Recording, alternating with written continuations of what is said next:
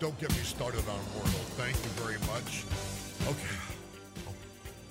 Eric Johnson, our show producer, just before he turned the mic on, says, well, you didn't do very well at Wordle.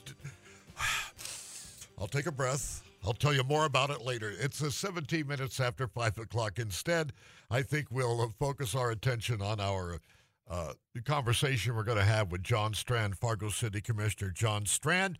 He's going to serve another year on the National League of Cities Human Development Federal Advocacy Committee. And John, welcome again to the Drive Time News Hour. Jack, it's always a pleasure to be on your program on KFTO. Well, who are the members of the National League of Cities and this advocacy committee? Who are you guys? Well, we have a state level of the North Dakota League of Cities, and everybody has their state leagues. Then you have the collective group of the National League of Cities, which is a pretty influential group that deals a lot with, especially global issues that Congress, especially, would be paying attention to. But it's members from across the whole country. The committee I am on is a federal committee that's called Human Development, and it deals with human issues like civil issues like social services and children and poverty and homelessness and immigration issues and people type stuff.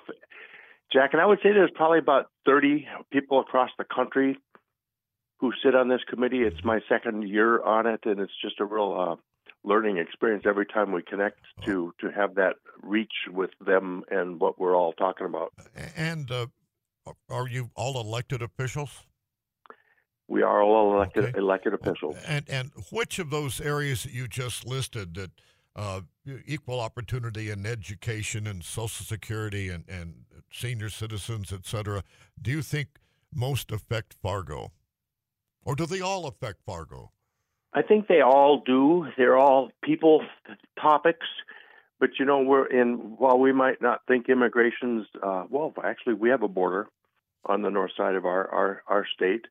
And we have folks like we're even learning now with the Israel-Palestinian conflict that there's so many people on all sides of that affected locally, because we have people from all over the world here. I think some of the ripest topics out there have to do with affordable housing and homelessness and addictions and services for people like wrestling with behavioral health challenges. I think those issues really are as present here in Fargo and North Dakota as anywhere in the country. Indeed. You said in the press release that you get to learn from elected officials across the country, but they also get a sense of how we do things here in Fargo. What are some of those things you would share with those 30-odd other members as to how we do things? Interesting question, Jack. I would say that this relationship that I have working this closely with some of those folks at the National League of Cities began in about 2017 or 18 when I was presenting on behalf of Fargo at the National League in a panel discussion about smaller cities and how they're combating and addressing the opioid crisis.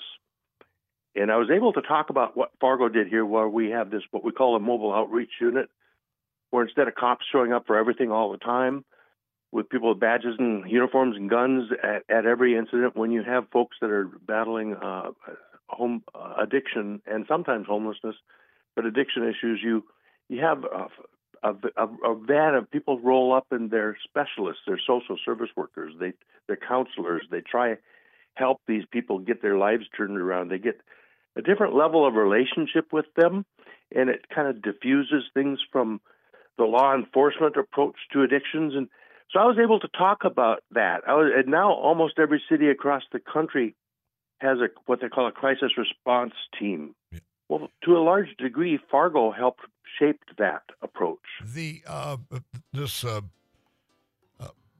Will these meetings be held in person or online? Will there be a lot of travel for you?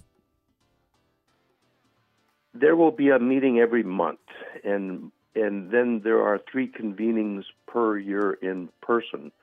I usually go to the National League of Cities. I sometimes go to the Congressional Cities Conference in Washington, D.C. I will not be going this year, Jack, but I will be joining virtually. Well, so we meet monthly, and then when we can, we are at the personally at the conferences. John, they're playing music behind us.